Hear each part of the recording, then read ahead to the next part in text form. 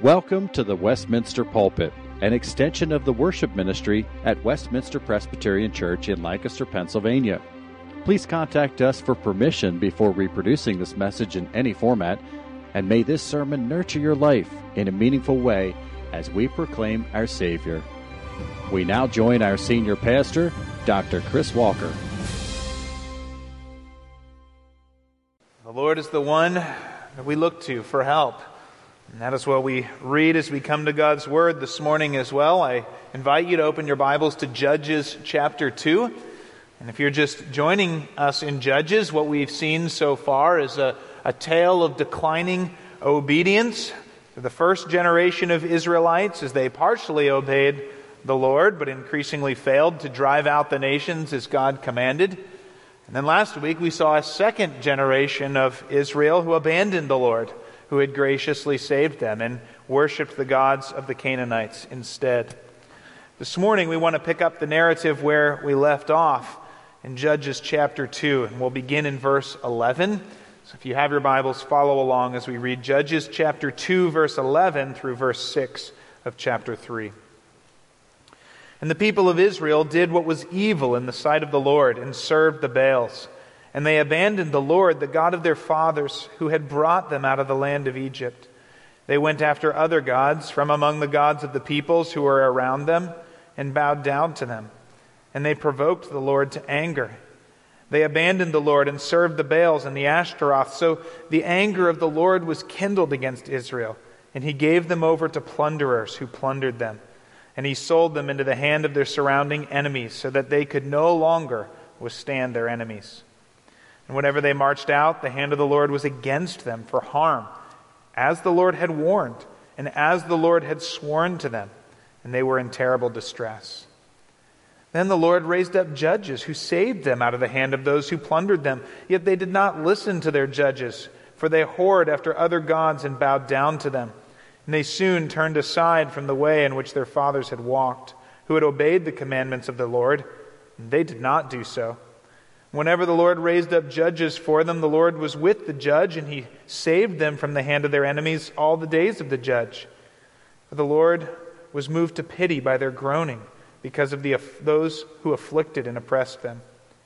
But whenever the judge died, they turned back and were more corrupt than their fathers, going after other gods, serving them and bowing down to them. They did not drop any of their practices or their stubborn ways. So the anger of the Lord was kindled against Israel, and he said, "Because this people has transgressed my covenant that I commanded their fathers, and have not obeyed my voice, I will no longer drive out before them any of the nations that Joshua left when he died, in order to test Israel by them, whether they will take care to walk in the way of the Lord as their fathers did or not." So the Lord left those nations, not driving them out quickly, and he did not give them into the hand of Joshua. Now these are the nations that the Lord left to test Israel by them, that is, all in Israel who had not experienced all the wars in Canaan. It was only in order that the generations of the people of Israel might know war, to teach war to those who had not known it before. And these are the nations, the 5 lords of the Philistines, and all the Canaanites, and the Sidonians, and the Hivites who lived in Mount Lebanon, from Mount Baal-Hermon as far as Lebo-Hamath. They were for the testing of Israel, to know whether Israel would obey the commandments of the Lord, which he'd commanded their fathers by the hand of Moses. So the people of Israel lived among the Canaanites, the Hittites, the Amorites, the Perizzites, the Hivites, and the Jebusites. And their daughters they took to themselves for wives, and their own daughters they gave to their sons, and they served their gods. Let's pray. God, this is a sobering word from you, and yet it also shows us your character and your goodness. So would you work in our hearts to show us our sin, but also show us you. We pray this in Christ's name. Amen. When I was in seminary, my summer jobs was coaching sports camps for kids. And when I was hired, they gave me a training manual, and I attended a training event, and this training manual would tell me what a week-long sports camp was supposed to be like. Of course, once the kids showed up, all bets were off. The training manual didn't tell you how to coach the girl who showed up in the princess skirt and said, well, I actually hate sports. But her parents thought a sports camp might be different. They didn't tell you what to do with the boy who showed up and wet his pants throughout the morning. As college students and post-college students, we had no idea what to do with that. The manual didn't tell you what to do with the young man who thought that he was the combination of Tom Brady and LeBron James in one person. And anyone who didn't recognize that would experience his wrath. So every individual camp had its challenges. But what the training manual did do was tell you the general pattern of what a camp should look like and what to expect. And in many ways, what we have here in Judges 2 and 3 is like that training manual.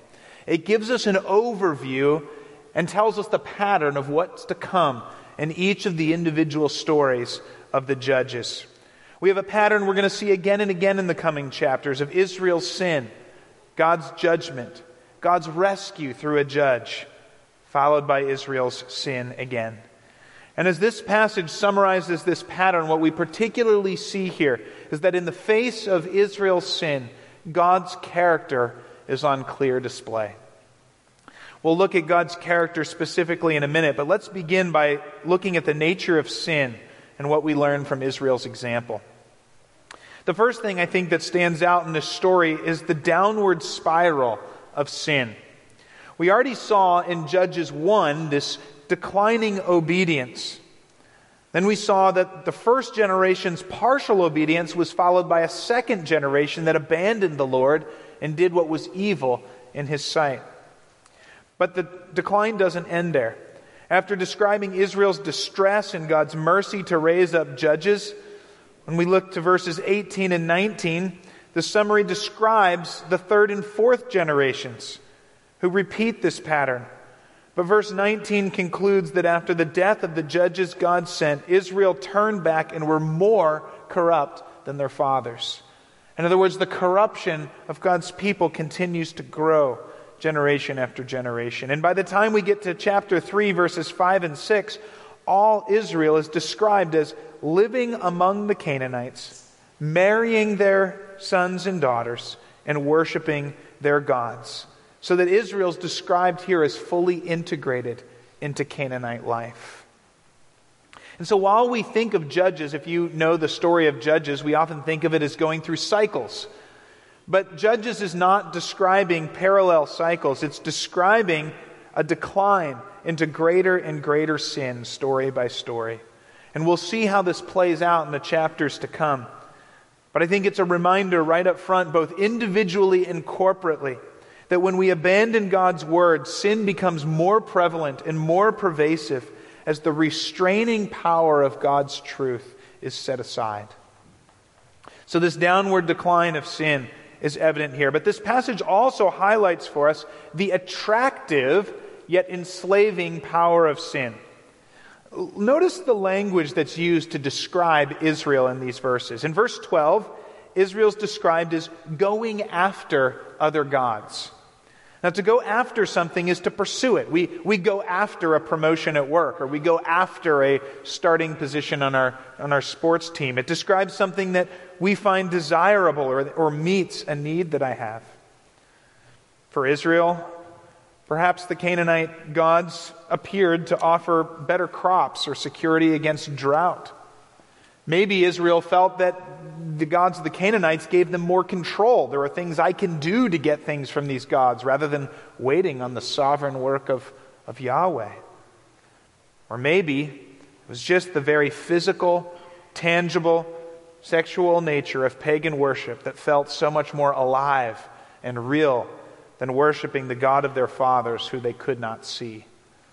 We don't know exactly, but either way, at least initially, sin and idolatry was attractive, and Israel went after them.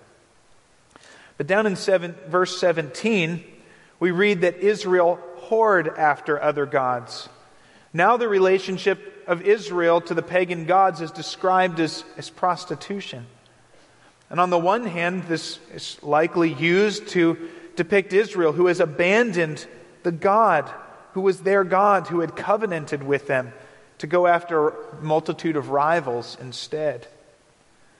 But in addition, I think, as is always the case with prostitution, this implies that Israel has given of themselves but are receiving no real love, protection, or anything genuinely for their good in return.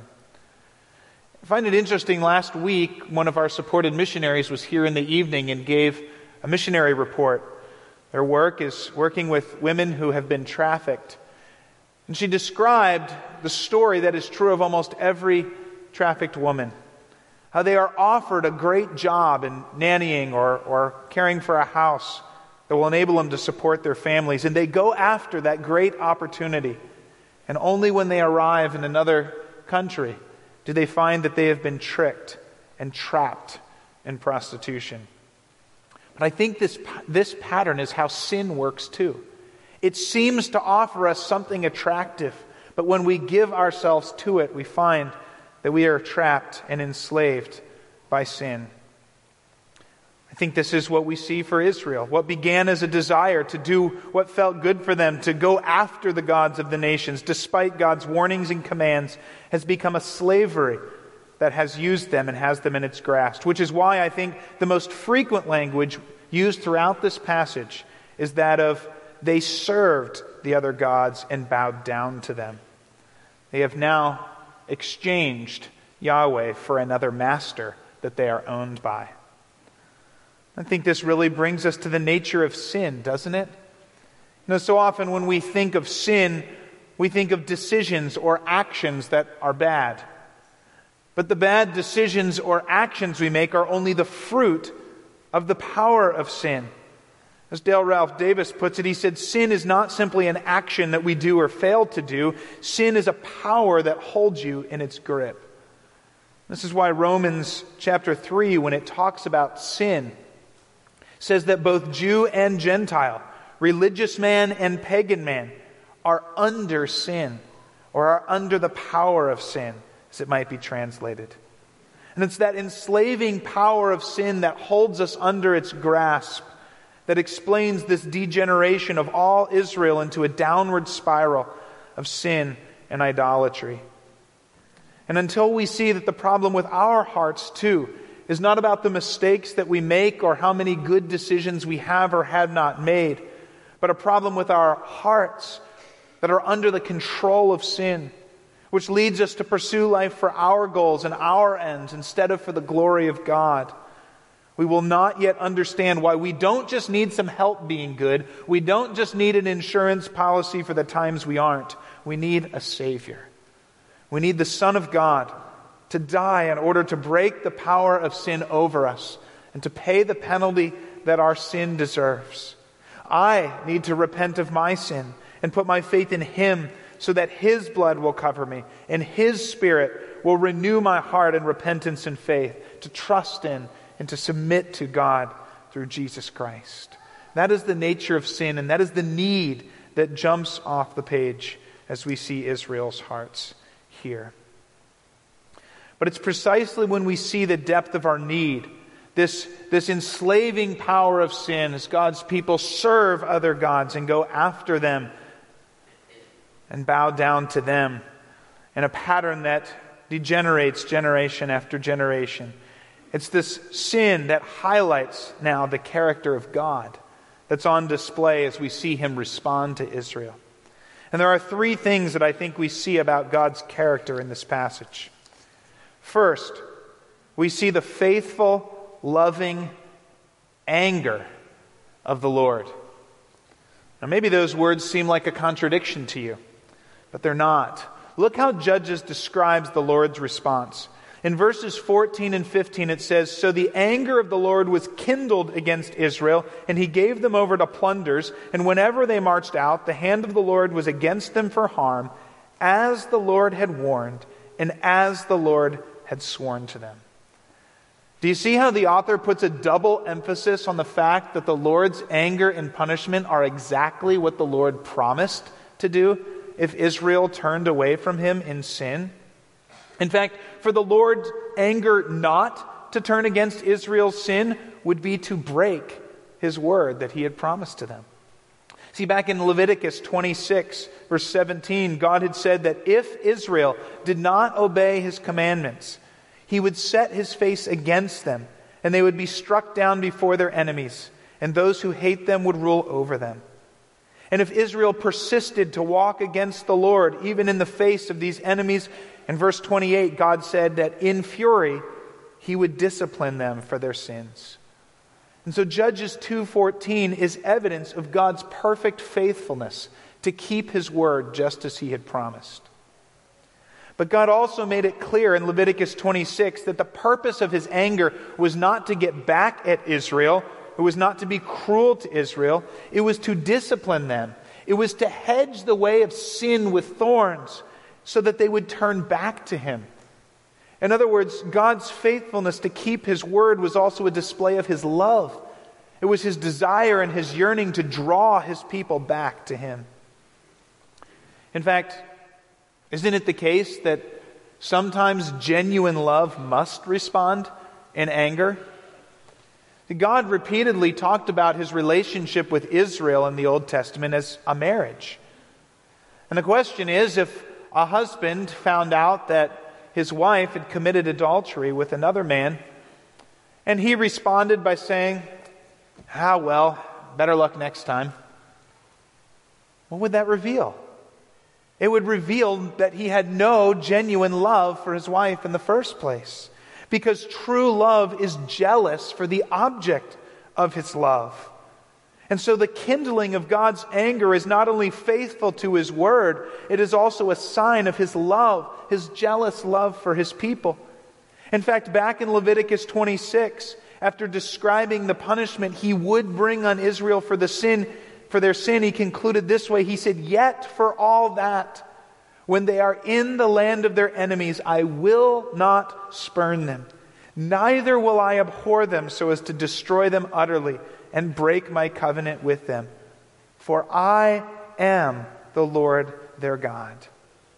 And this is a declaration of faithful love, to claim Israel as his, even in the face of their sins. And it is that faithful and genuine love that leads to his just anger in this passage. So first we see God's faithful and loving anger. But then we also see God's compassion and mercy in this story. If you didn't know what was going to happen in this story, if you were reading it for the first time and you read verse 14, the anger of the Lord was kindled against Israel, what would you expect to come next?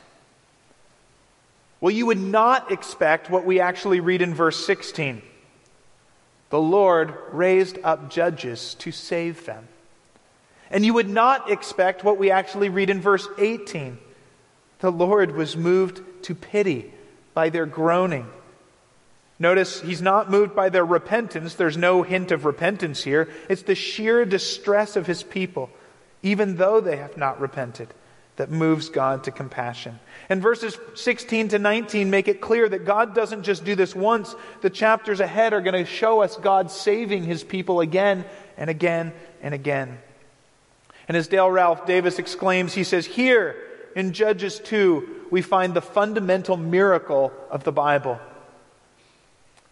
That the God who rightly casts us down for our sin should, without reason, except the depth of his compassion, be the very one to stoop down and lift us up. And isn't this the very character of God we read about 1,200 years later in the words of Ephesians 2? Though we were dead in our sins, following the course of this world, carrying out the desires of our body and by nature deserving wrath, though that is the case, God, being rich in mercy, because of the great love with which he loved us, made us alive in Christ, so that in the coming ages he might show the immeasurable riches of his grace and kindness towards us in Christ Jesus. For by grace you have been saved through faith. And that is not of your own doing. It is the gift of God, that no one might boast. What compassion, what mercy, what gracious love we find in the one true God, who would act to save his sinful people in Judges, and will act again to save his sinful people by the cross of Jesus. So we see the faithful, loving anger of God. We see his overabundant mercy and compassion. But then thirdly, we also find in Judges the sovereign goodness of the Lord on display. And here I want to draw your attention beginning in verse 20. There the Lord's anger is kindled again because of Israel's disobedience. And in verse 21, he makes this declaration. He says, I will no longer drive out before them any of the nations that Joshua left when he died. And you remember, that was what God promised, right? He said, if you disobey me, I will not drive these nations out. So again, we see God's faithful judgment here. But then God adds another comment. This is an unexpected comment. He says he makes this determination in order to test Israel by them, whether they will take care to walk in the way of the Lord as their fathers did or not. And then down in chapter 3, the text adds that the Lord had specifically left these nations so that Israel would know war. And these nations would now test Israel's obedience. Well, what's going on here? Well, it seems that the Lord, in His sovereignty, intentionally did not drive out all the Canaanites right away under Joshua, but wanted the next generations of Israel to have to finish taking Canaan so that they might know war. Now, why would God want the next generations to know war? Well, because it's in war that Israel is forced to depend upon the Lord, and it is in war that Israel saw most clearly God's power and faithfulness on their behalf. I mean, just think back in Israel's history. When has Israel been most faced with their inability and their need to depend upon God? It was trapped between the Red Sea and the army of the Egyptians, wasn't it? It was faced with the walls of Jericho that were so high and so thick they had no hope of taking the city. It was faced with 5 Canaanite kings and all their forces coming against them. And what did God do? Well, He showed His power and His faithfulness, dividing the Red Sea so His people could walk through, causing the walls of Jericho to fall down flat, and causing the sun to stand still, that Israel might defeat their enemies.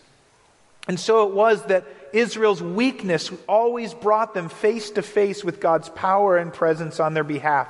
And so it was God's sovereign goodness to them that allowed a situation where Israel would need to depend upon Him in the coming generations and would see His power and His faithfulness as they relied on Him.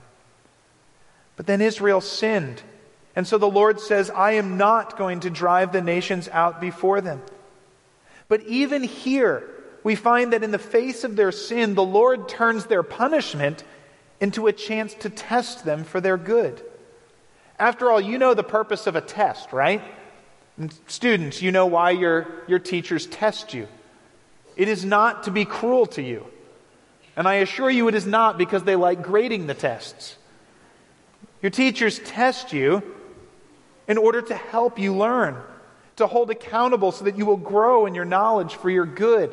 After all, how well would we study if there was no test as part of the class? And in the same way, God turns Israel's just discipline into an opportunity for their good, in which they'll face a situation where they will actively have to choose to reject sin and obey God. These nations now are left among them as an opportunity to test them for their good. And it's with grief that we read down in verses 5 and 6 of chapter 3 and discover the results of Israel's exam. And even after God's compassion and goodness, we find them further down the spiral of sin as they have fully adopted the people, the culture, and the gods of Canaan. But as we come toward the end, I want to pause for a minute on this theme of testing. We quickly find that God specifically and wisely brings testing into the lives of all of His people for their good. See, testing is part of God's ordained means to discern our hearts and to draw us into dependence upon Him and to engage our wills in an act of obedience. You think back to the very beginning in the Garden of Eden.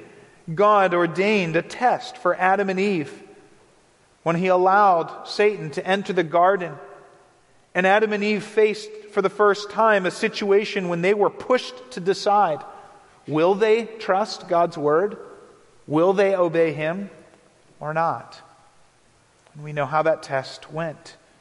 And God brings his own Son Jesus when he comes to earth into the desert to face a test, as Satan tempts him 3 times to see, will the Son of God remain obedient to his Father, or will he fall to temptation? And we know how the second Adam, the Son of God, passed that test. When the first chapter of James talks about testing, whether it's through suffering in our lives or when confronted by temptation, and reminds us that God brings all of us through testing. And James 1:13 makes it clear that God himself never tempts us towards evil. But he also makes it clear that God allows us to face both suffering and temptations as tests, as opportunities to be drawn into dependence upon him. Opportunities where our wills will need to be exercised to obey the Lord. As James 1, 2, and 3 puts it, count it all joy, my brothers, when you face trials of various kinds. Why? For you know that the testing of your faith produces steadfastness. And James 1:12 adds, blessed is the man who remains steadfast under trial, for when he has stood the test, he will receive the crown of life, which God has promised to those who love him. So God calls us to testing for our good. Now, Scripture's not calling us here to just cheer up under suffering and difficulty. These Scriptures don't undermine the raw lament of the Psalms that cry out to God in anguish and distress, as our hearts know so often. I know as I look around our sanctuary this morning that there are some of you who have faced and are facing more suffering than you ever dreamt. And at times more than you feel that you can endure. I know that some of you are facing temptation. Some of you are facing conflict and testing in other ways too. And Scripture always invites us to speak honestly to God and to cry out to him in our worst. But what Scripture also does is remind us and show us that God is able to take all of our circumstances, and he can even turn our sins into opportunities in which the Lord can work steadfastness in us, molding us with the precious crown of life through the furnace of testing. And so may we not see testing as a sign of God's disfavor, but of his sovereign goodness to draw us into dependence upon him, to draw us into steadfastness in him, and to obedience to him for our good and for his glory. As we end this morning, this passage gives us such a striking picture, doesn't it, of our predicament and of God's salvation. Israel grows increasingly corrupt, going after other gods, disobeying God's commands, and demonstrating from one verse to the next the enslaving power of sin. But the story of Israel shows us ourselves. For unless the grace of God breaks the power of sin, we too are enslaved to it. We too will inevitably go our own way, after false hopes, after false idols, after false offers of fulfillment and desire, piling up sin and foolishness, or just plain old independent self-fulfillment, which is just as surely rebellion against God as we live our way rather than his. And this story shows us, I think, the impossibility of living a good enough life to live up to God's standards. We've seen in chapter 1 partial obedience, even mostly obedience. We saw in chapter 2 abandoning the Lord, and in the end of chapter 2 into 3 increasing corruption. But whichever category we find ourselves, the result was the same. The judgment of God against sin. And so our only hope is the character of God, the compassion of his heart and his willingness to rescue us. And if we marvel at the character of God and the depth of his compassion here in Judges, sending judges to save Israel, if we think it incredible that the God of kindled anger would raise up judges to save his people, just wait until he sends his own Son to the point of death on the cross to break the power of sin over us and redeem us and reclaim us and reconcile us to himself and his love. Because the cross is this character of this God on display to the uttermost. And so the questions for us as we end this morning are simply these. Do we understand the depth of our sin and our helplessness under sin's power on our own? And if so, have we looked to Jesus and asked Him in faith to forgive us, to save us, and to make us His? And if we have, are our hearts singing with praise to such a God whose character is on clear display here in Judges and on clear display on the cross of our Savior? May we sing with joy to such a God. Let's pray. And God, as we reflect on your word this morning, we grieve over Israel's sin, a sin which continues to grow more corrupt until they are living fully integrated into the life of the world around them. And yet, Father, we have no right to cast any stone against Israel because our hearts are the same on our own. On our own, our hearts too are trapped under the enslaving power of sin. We too are tempted and attracted to go after sinful, false hopes and pleasures in this life. Father, how thankful we are for your faithful, loving compassion and mercy to pour out your anger on your own Son, Jesus, instead of us, that if we look to you in faith, we might be redeemed and reclaimed as yours and reconciled to you. Father, may we put our trust in such a Savior this morning and sing with joy for all that you have done for us. We pray it in Christ's name. Amen. The Westminster Pulpit is courtesy of Westminster Presbyterian Church in Lancaster, Pennsylvania. You are welcome to worship with us on Sunday mornings at 8 or 11 a.m. To learn more or have questions about the gift of salvation through Christ Jesus our Savior, contact us at westpca.com. Thank you, and may Christ be glorified through this ministry, the Westminster Pulpit.